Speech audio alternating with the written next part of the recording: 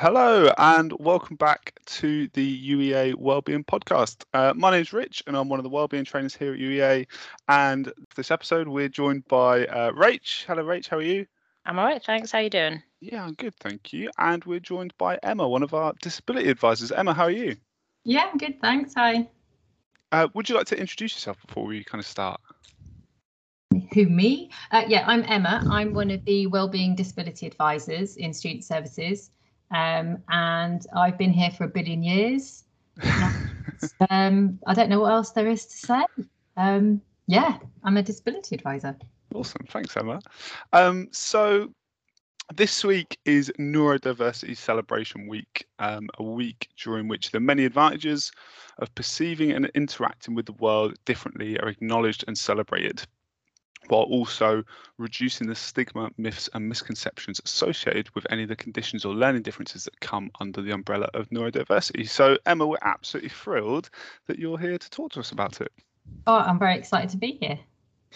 So before we sort of kick off into chatting about all things neurodiverse, we like to start each podcast episode by sharing it's the little things. So your little wins for the week or in the last few days, and we're looking for the tiny things because these are often the things that can make the biggest difference. So Emma, what's your little things for this week?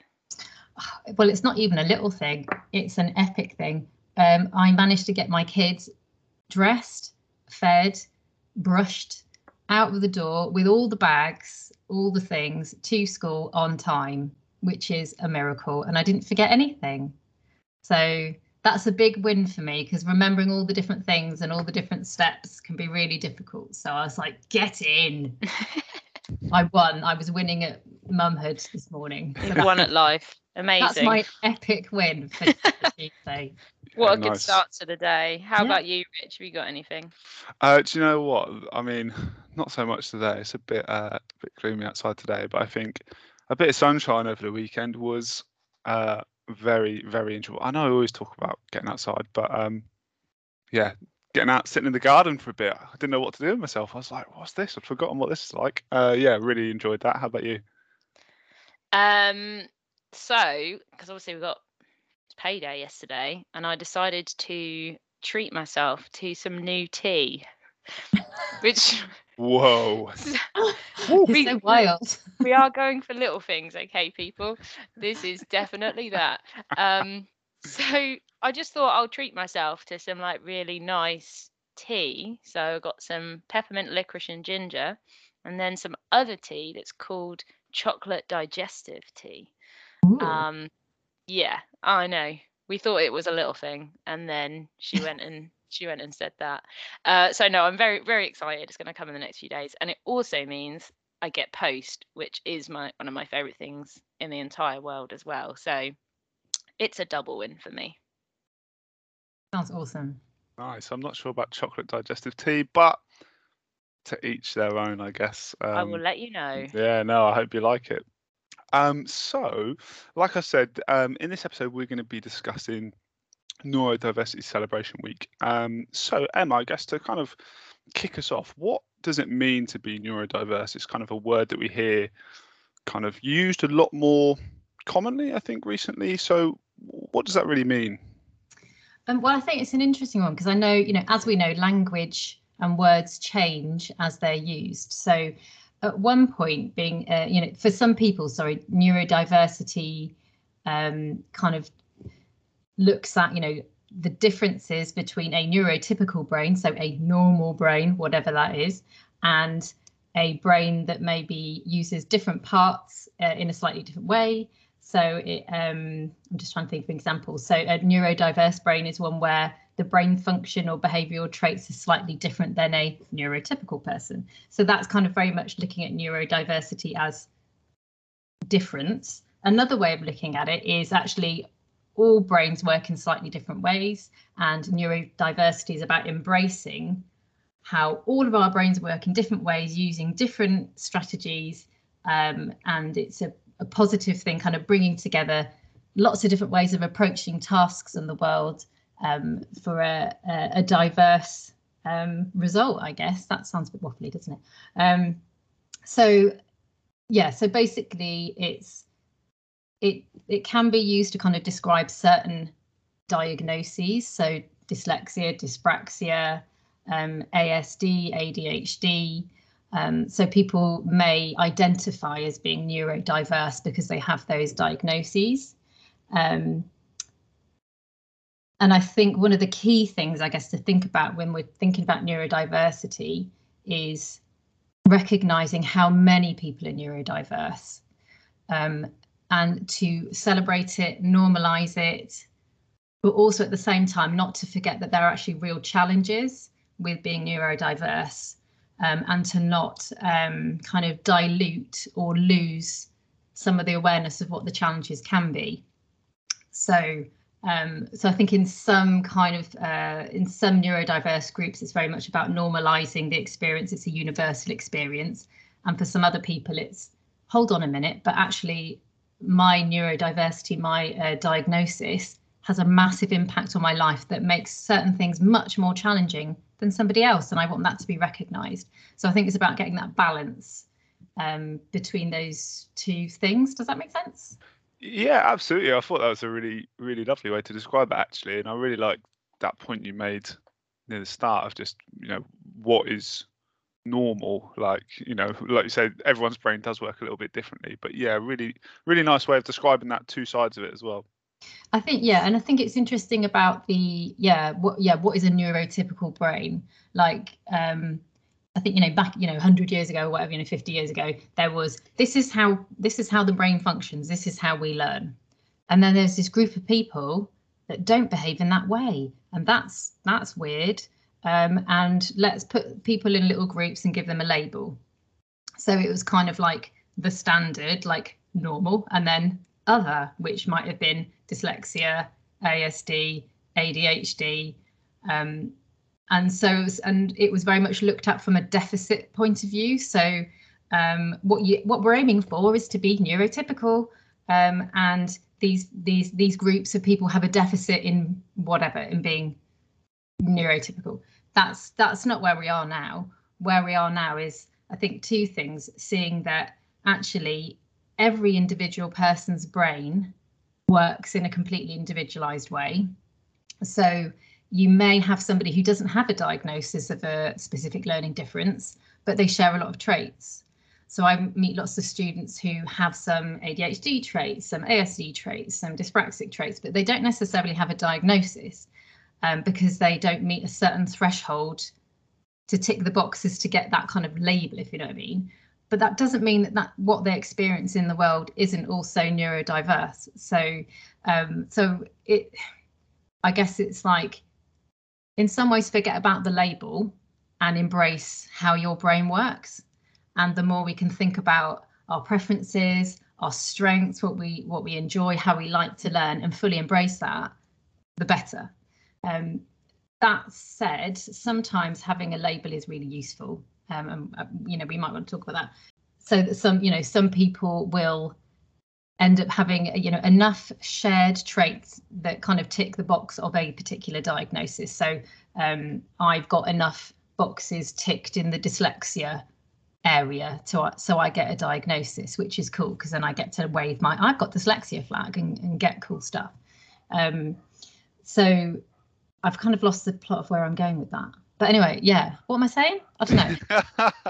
No, do you know what? I know you feel like you're waffling a little bit, but there were some really, really beautiful points in there. And I really like that part where you said about, it's not just looking at it from a place of, I forgot the word that you used, a deficit point of view. Yeah. And, looking at, like you say, how everyone's brain works a little bit differently, and focusing on some of the positive aspects of that too.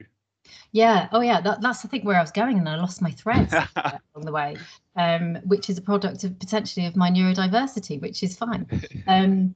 Yeah. So I think where we're at now. Sorry, there's a dog barking next door. He may join us for a while. We'll see. Okay. Is that there are real advantages? Yes, there are challenges. But there are real advantages in neurodiversity, and we already are benefiting from them. So it's, how do we raise that up? How do we reinforce that and change the narrative? Amazing, thank you. A really nice sort of thoughtful answer there, Emma. If you're happy to, can you sort of reflect on you mentioned about being neurodiverse yourself. Can you reflect on some of your own experiences around that? Yeah. So yeah, I now at the age of 43 have a dyslexia diagnosis. And what I wasn't aware of for a long time is that there are so many different ways that someone can have dyslexia. So my phonological awareness, so my awareness of like sounds and reading and breaking down words, that's fine. I can read information relatively easily. My area of difficulty is around short-term memory and memory recall. So I can read stuff, just can't remember what I read 3 seconds later, and stuff I might have read in the past, can't remember. So that's my area. So on my when I have my dyslexia diagnosis, my kind of verbal reasoning skills are right at the top, and my working memory is right, very far down. And a dyslexia diagnosis is given when there's a large disparity between different skill areas. So I'm great at talking about stuff, but then I just can't remember things. So I've spent my entire life thinking, you're a bit thick, aren't you, Emma? And 1 minute thinking, I feel like I'm kind of quite smart, but I can't remember anything. And I feel like, I've managed to read that stuff. Why can't I remember what I just read? Or I've got loads and loads of ideas to put into my essay. Why can't I figure out how to organise them? So along the way, I had a dyslexia kind of, some issues with spelling came up in school, but I didn't meet a threshold for a diagnosis at that stage because it wasn't obvious, because I didn't have particular issues with reading. And then at university, I was really struggling. This is like 100 years ago when I was at university. And again, I didn't meet the threshold because it looked like I was, at the time I was reading stuff, it seemed like I could process stuff well enough. And it wasn't until actually my son started having difficulties at school, I thought, right, okay, if I can get a diagnosis of something that's going to help him, it's going to push my son's school to help him. So I saw an educational psychologist, and I asked them to look at dyslexia, ADHD and dyspraxia. And they did a very detailed assessment. And it came out that it was my working memory, which completely explains what happens, how I experience things. And it was wonderful. And I drove home from this assessment and I felt completely high, like on a high, like someone's proved to me that I'm not stupid, that this is just how my brain works. And it just made absolute sense. And then I had a massive crash afterwards, after the high comes the low, which I often experience, I often hear students experience because I talk to a lot of students after they've had a diagnosis. So there might be that initial high of, I get it, that makes sense now, and it's great. And then the, whoa, what does this mean? And kind of looking back over past experiences and things like that. So it was kind of like a big deal. And weird that I was a disability advisor for many years and still didn't really have a diagnosis myself. So that's kind of been my experience. But so now I've got a diagnosis. I'm constantly banging on about it. It's like my favourite subject to talk about. So it's been a good job we invited you on for this pod, Ben, isn't it? Oh, I know. Well, I heard about it. I'm like, get me on there. So I feel really passionately about that, and I think my experience that a lot of people that resonates with, so that's kind of where I'm coming from. Brilliant. No, thank you. And thanks for your openness there. It's really interesting to hear that sort of journey from kind of knowing something didn't feel quite right or sit right, and almost being in that place of sort of self-blame, to actually getting that label and diagnosis and then sort of processing that as well. So thank you. Yeah, and I think probably something to mention in all of that is what the impact of being neurodiverse can have on, on confidence, on well-being, all of those things. So as a disability advisor, I speak to a lot of students who will, come and see me feeling quite bad about themselves. Like I'm clearly not working hard enough. Why can't I concentrate? Why do I clearly shouldn't be here. A lot of the kind of negative self-talk, and just exploring whether there is a learning difference going on can be really such a positive boost, because then it gives someone the permission to do things in their way.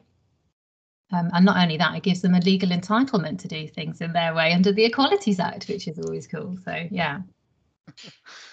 Yeah, thanks, Emma. And I guess that kind of really leads on to kind of the next thing I wanted to ask. And you've already sort of started to describe this in terms of some of those kind of feelings for people, especially maybe near the start of their journey, in terms of recognizing that neurodiversity. Like, you know, with a lot of students that you support, what kind of impacts, I guess, for better or for worse, do you kind of see on the students that you're kind of supporting?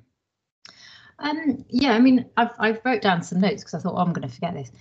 So I would say one of the key things, like for one of my, my ADHD students, obviously every single person is different, but there can be themes. So one of the real advantages, I would say, to having an ADHD diagnosis, so that's, issues with attention, organisation, sometimes motivation, is the level of energy and commitment someone with ADHD can put to something they're interested in is amazing.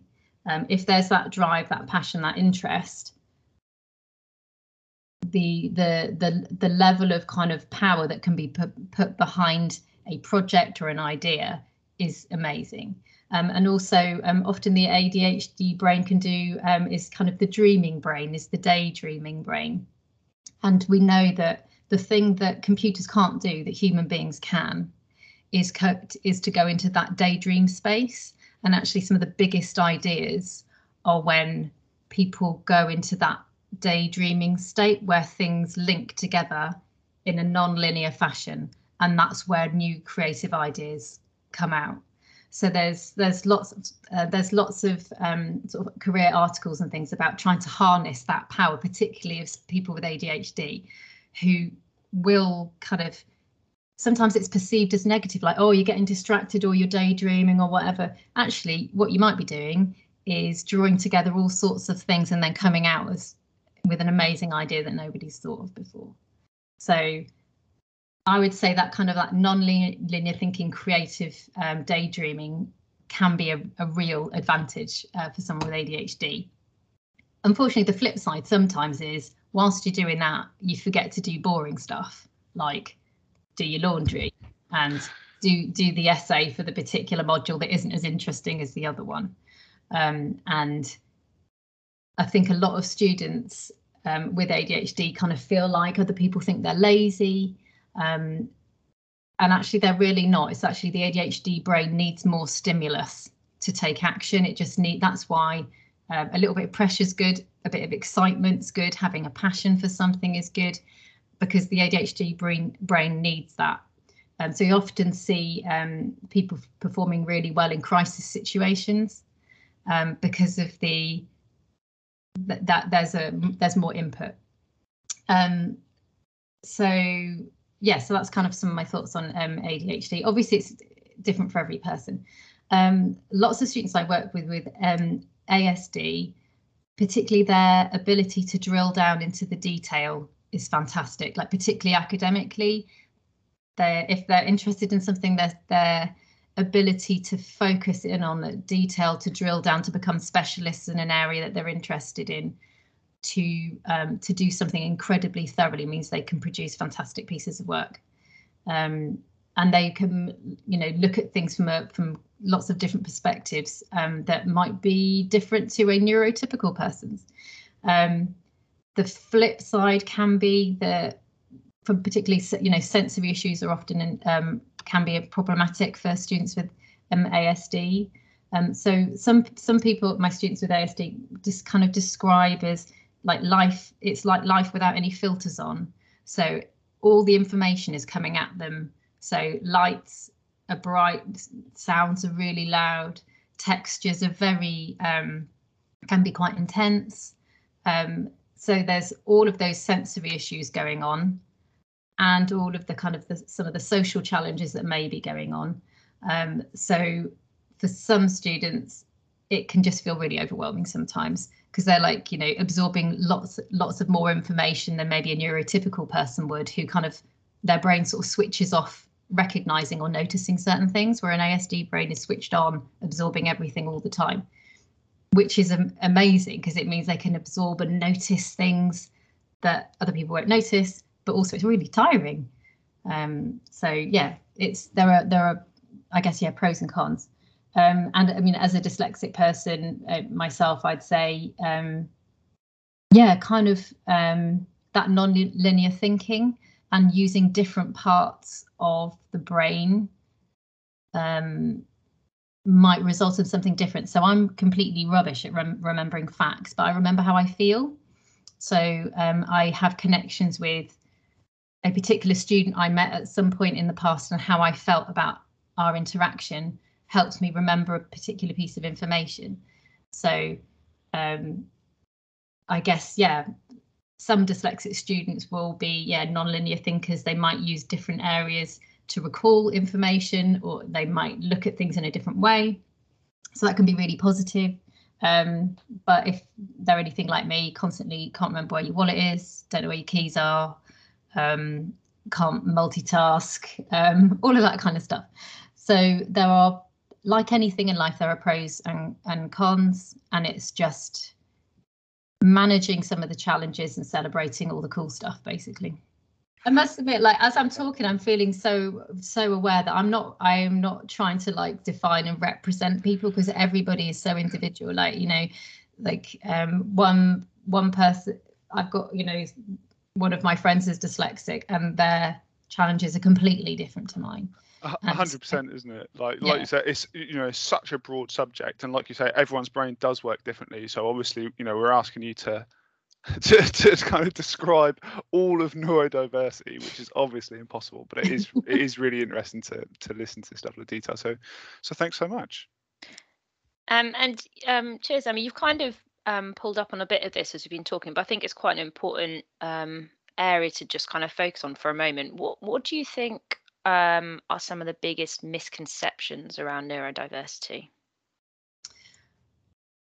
Yeah, well, the students with ADHD are lazy.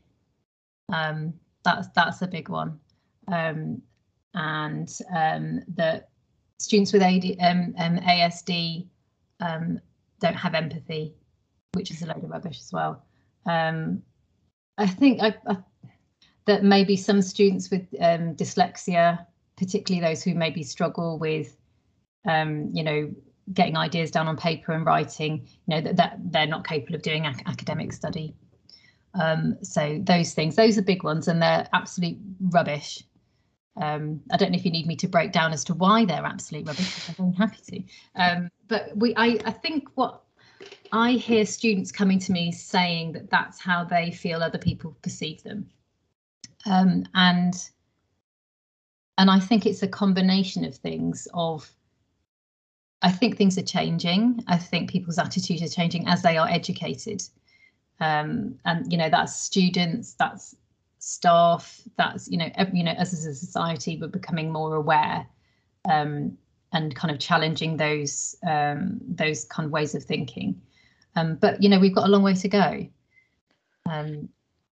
which is why I constantly bang on about being neurodiverse. And maybe I'm well positioned because I'm a disability advisor. I feel like I can talk about it, but literally in every meeting, whoever I'm speaking to and how like senior they are, I always try and mention something about neurodiverse, because I want it to be normalized. It's like, this is who we are. We're humans, and we all have different stuff, and I want to keep mentioning it. No, thank you. And it's interesting sort of hearing you talk about that, and sort of, you know, saying that over the years there is more awareness now. We've got a lot more, I think you talked about this again, a lot more language that we can use around having these conversations. What do you think someone could do who's maybe listening, who thinks, actually, maybe I want to become more aware, or what actions can anyone take to kind of help with that? I guess there's a number of things. Is, you know, educate yourself, find out, you know, read information about different conditions. You have to be kind of careful, I think, where you look for certain information. So generally I would be looking at kind of like the larger sort of national organisations, the charities linked to different conditions. They generally have really good websites with information. I think the other thing is actually to talk to people, like talk to people about their experiences. I know the student union have a number of kind of social groups that are linked to, you know, students like who identify as neurodiverse or with disabilities and things like that. Is actually, you know, respectfully asking, can I talk to you about your experiences? Can I talk to you about what it's like? So I had a student who just wanted to understand Tourette's a bit more. And so, because there was someone who had Tourette's, and I'm like, well, why don't you go and ask them? And they were like, oh yeah, I could, couldn't I? I'm like, yeah, do that. So I think it's just kind of, I guess as a starting point, having an open mind, educating yourself with good sources, and talking to people about their experiences. That would be a good starting point. No, thank you. That's really helpful. Yeah, thanks, Emma. And I guess for students, like what kind of support is available through UEA for neurodiverse students and kind of the work that you and the rest of the team do? Okay, that's another big question. I've got a list here. Okay, so let's start with students who may be thinking, oh, okay, some of that stuff sounded familiar to me. I wonder if I have got a specific learning difference. So the student services have an assessment process. So on our web pages, I don't know if things can be linked from here, but on the wellbeing web pages, there is the starting point of an online assessment process. So we will, there's a form on there, students fill it in, indicate some of the areas they're finding challenging, reflecting on what their experiences are, and then we can do a screening with you to look for indicators of a learning difference. And then if we think there are indicators of that, then we can actually help organise an assessment which may lead to a diagnosis. So that process takes place. For students who are going through the process of assessment and also students with a diagnosis of a specific learning difference, we have the completely awesome one-to-one specialist study skills tutors. They're amazing. So they will work one-to-one with students to develop study strategies that work for someone's learning style. So it might be that the strategies that you were taught at school aren't necessarily working for you in higher education environment, particularly if you've got issues with processing information or, you know, reading printed information. So the study skills tutors are brilliant, and loads of my students, you know, I signpost them over there and they come bouncing back afterwards going, oh my God, it's completely changed my life. So they are fantastic. There are the support of the disability advisors and the mental health advisors within the wellbeing team. So generally, the disability advisors will work with students to talk to them about reasonable adjustments, about assessment adjustments. That might be extra time, that might in exams, that might be adjustments in your class. Something as simple as a student being able to get up and walk around in the back of the room or leave the room might make a huge difference in a 2-hour lecture. If you've got ADHD and you've struggled to sit down for 2 hours straight, just being able to pop out of the room without worrying anyone's going to tell you off can make a massive difference. So we talk to students about reasonable adjustments and assessment adjustments. The mental health team can also support, particularly if maybe there are mental health concerns that maybe have resulted, you know, come as a result of trying to manage studies as a neurodiverse student. So when, you know, stress and overwhelm and things like that. So mental health team are there. We've obviously got the therapies team. So I talk to students, you know, through the assessment process and after they've maybe been diagnosed. And sometimes that brings up a lot of stuff. It brings up a lot of, oh, I want to reflect on what my experiences has been. Now I know that I have this, you know, diagnosis. So the therapies team can be great at kind of giving some space to talk to somebody about how does that feel? What does this mean for me and my identity? So I'm literally whittling down my list here. What else do we do? We support students to access funding. So that might be disabled students allowance funding, or it might be other sources of funding to pay for things like mentor support. It might be assistive technology. There's loads of cool technology that can support people with their studies. So we can talk to them about that. And we can also link students in with different technologies that are available through the university. So one of the things we have through, I think CTEL set this up, the IT department as well, set up captioning software. So this can be an amazing thing for a student who may struggle to process information from an audio or may get distracted after a while. That actually having captions running along the screen, they can read what the lecturer is saying as well as listen. So captioning is, originally was set up for students with hearing impairments, but actually it can be used for loads and loads of students and neurodiverse students. We also have the library set up the RNIB Bookshare scheme. So that means any student who's classified as print disabled can access resources in a range of formats, so audio format. So, for example, a student who finds reading printed text difficult, they can get a PDF version on their computer and they can use a screen reader and they can listen to information. So it might be a dyslexic student, it might be a student with ADHD who, can only run on a treadmill whilst listening to something because they need to be doing something physically active at the same time. So that's cool. They can, download something onto their phone and listen to it while they're on their treadmill. I've got some students who can then print resources out because they need to listen to something and they need to physically engage in a kinesthetic way. So they might highlight things and write on things at the same time. So yeah, Caption, the RNIB Bookshare scheme, I think they've been kind of game changing for a lot of students. There are certain pieces of software that we can fund depending. So it might, things like Glean to help students record lectures so they don't have to take lots of notes. That's often funded through DSA. So there's loads of stuff out there. So we, as a disability advisor, I might meet a student who's just thinking, oh, I think there's something something going on. I'm really struggling. I think I might have a learning difference, all the way through to, assessment, diagnosis. And then later on, we might be looking at pressure points during the year, managing workload, managing well-being, all of that kind of stuff. There's loads of support. Yeah, absolutely. And that's, it's fantastic to hear that. And I think, even though, me and Rach have been here, 7-8 months now, I think we're still kind of blown away by the level of support that's available, because there is so much, but it's really nice to hear that actually in like quite a specific way and relevant for maybe a specific set of students. So thanks so much for sharing that with us. That's really, really useful, and hopefully there'll be someone listening that thinks, I didn't know about that, and can come speak to you about it.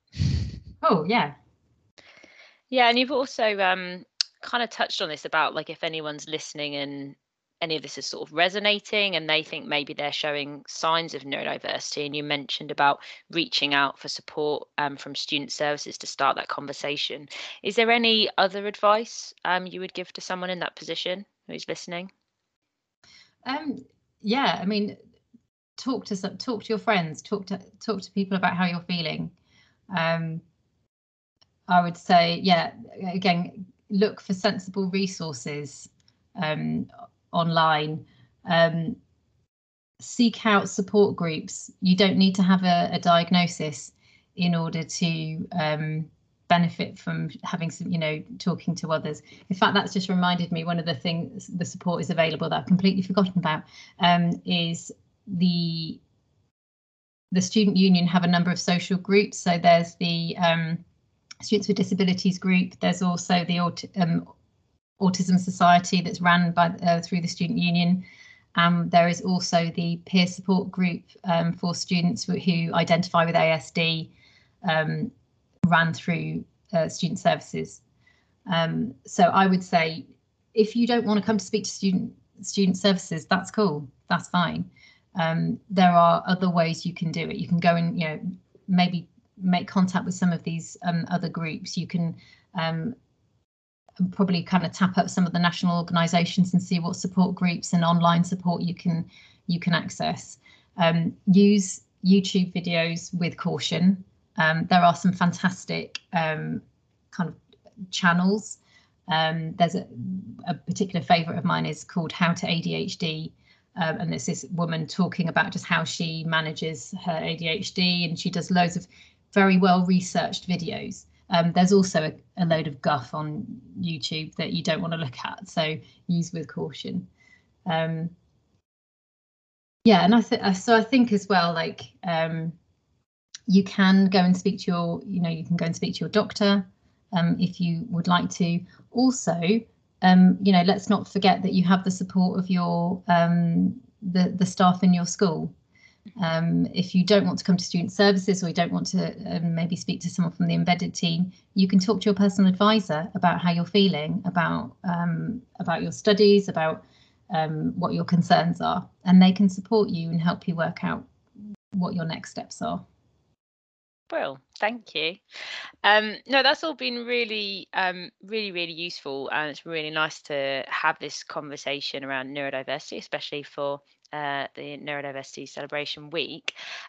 Before we sort of finish up, something that we like to do towards the end of all of our podcast episodes is to ask our guests about a short anecdote when well-being has gone wrong. So a time you have tried something with the intention of it being good for your well-being, but it hasn't quite worked out how you intended. Okay. I think the example I have, I don't know whether it's about well-being. Is it about well-being? Sort of. I think it was when, probably well-being at work. I was like, right, the pandemic's hit. We're now using MS Teams for everything. I feel like I'm in a bit of a pickle, trying to work out how I'm going to, use these new processes and strategies and things like that, because I'm a creature of habit. And so I had all good intentions of, right, I'm going to get on top of MS Teams. I'm going to learn how to use it. I'm going to do what everybody else is doing and be able to read the 6,000 different chat feeds all at the same time, because that's what I need to do to be on top of my work. And then that's going to make me feel good about myself. And it kind of got more and more difficult, and I felt more and more overwhelmed. And I was like, this isn't actually supporting my well-being or my efficiency at work at all, because I'm really trying to do something that my brain doesn't really naturally do. And I thought, right, what would I tell my students? What would I say to my students? I would say, right, how does my brain work? What is my strength? What is my preferences and the way that I like to work? And what strategy can I put in place? And I realised the strategy was to say, I ain't going to do it. So I spoke to my manager and I said, you know what? MS Teams is great. It's great, isn't it? I can contact people immediately and I don't have to wait for an email. But it's not great because there is so much information coming at me all the time. I cannot process all of the different chat feeds and read it all. So I'm not going to. And I'm going to read this chat feed, this one and this one. I'm going to read 3, and the rest I'm going to completely ignore. And as a reasonable adjustment, I suppose that will be acceptable. And of course it was. So my original intention was to try really hard to get better at managing a system that in the end didn't suit my learning style and my way of working. And so in an attempt to be more efficient and to improve my well-being, I actually made it worse. And it was when I realised I don't have to do it in the neurotypical way. I don't have to be able to look at all this stuff and read all this stuff and process this stuff. Is that the key part of my job? No, it's chatting to people all day. Just as long as I'm good at chatting to people all day, that's the main thing. So I set a healthy boundary and I just have decided I'm not going to look at some stuff. So yeah. That's great. What would you say your lesson learned is from that experience then? That it's okay to not do some stuff. It's okay. And it's okay to go, yeah, that's something I'm not that good at. I'm not that good at reading all that stuff really quickly all at the same time. That's okay. because I'm really good at all this other stuff.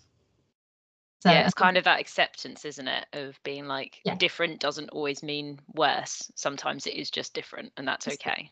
Yeah, and also acknowledging it. Yeah, it's okay, and also not pretending that it isn't happening. Like I have, oh yes, no, I am reading it all, and yes, it's all fine. No, it isn't.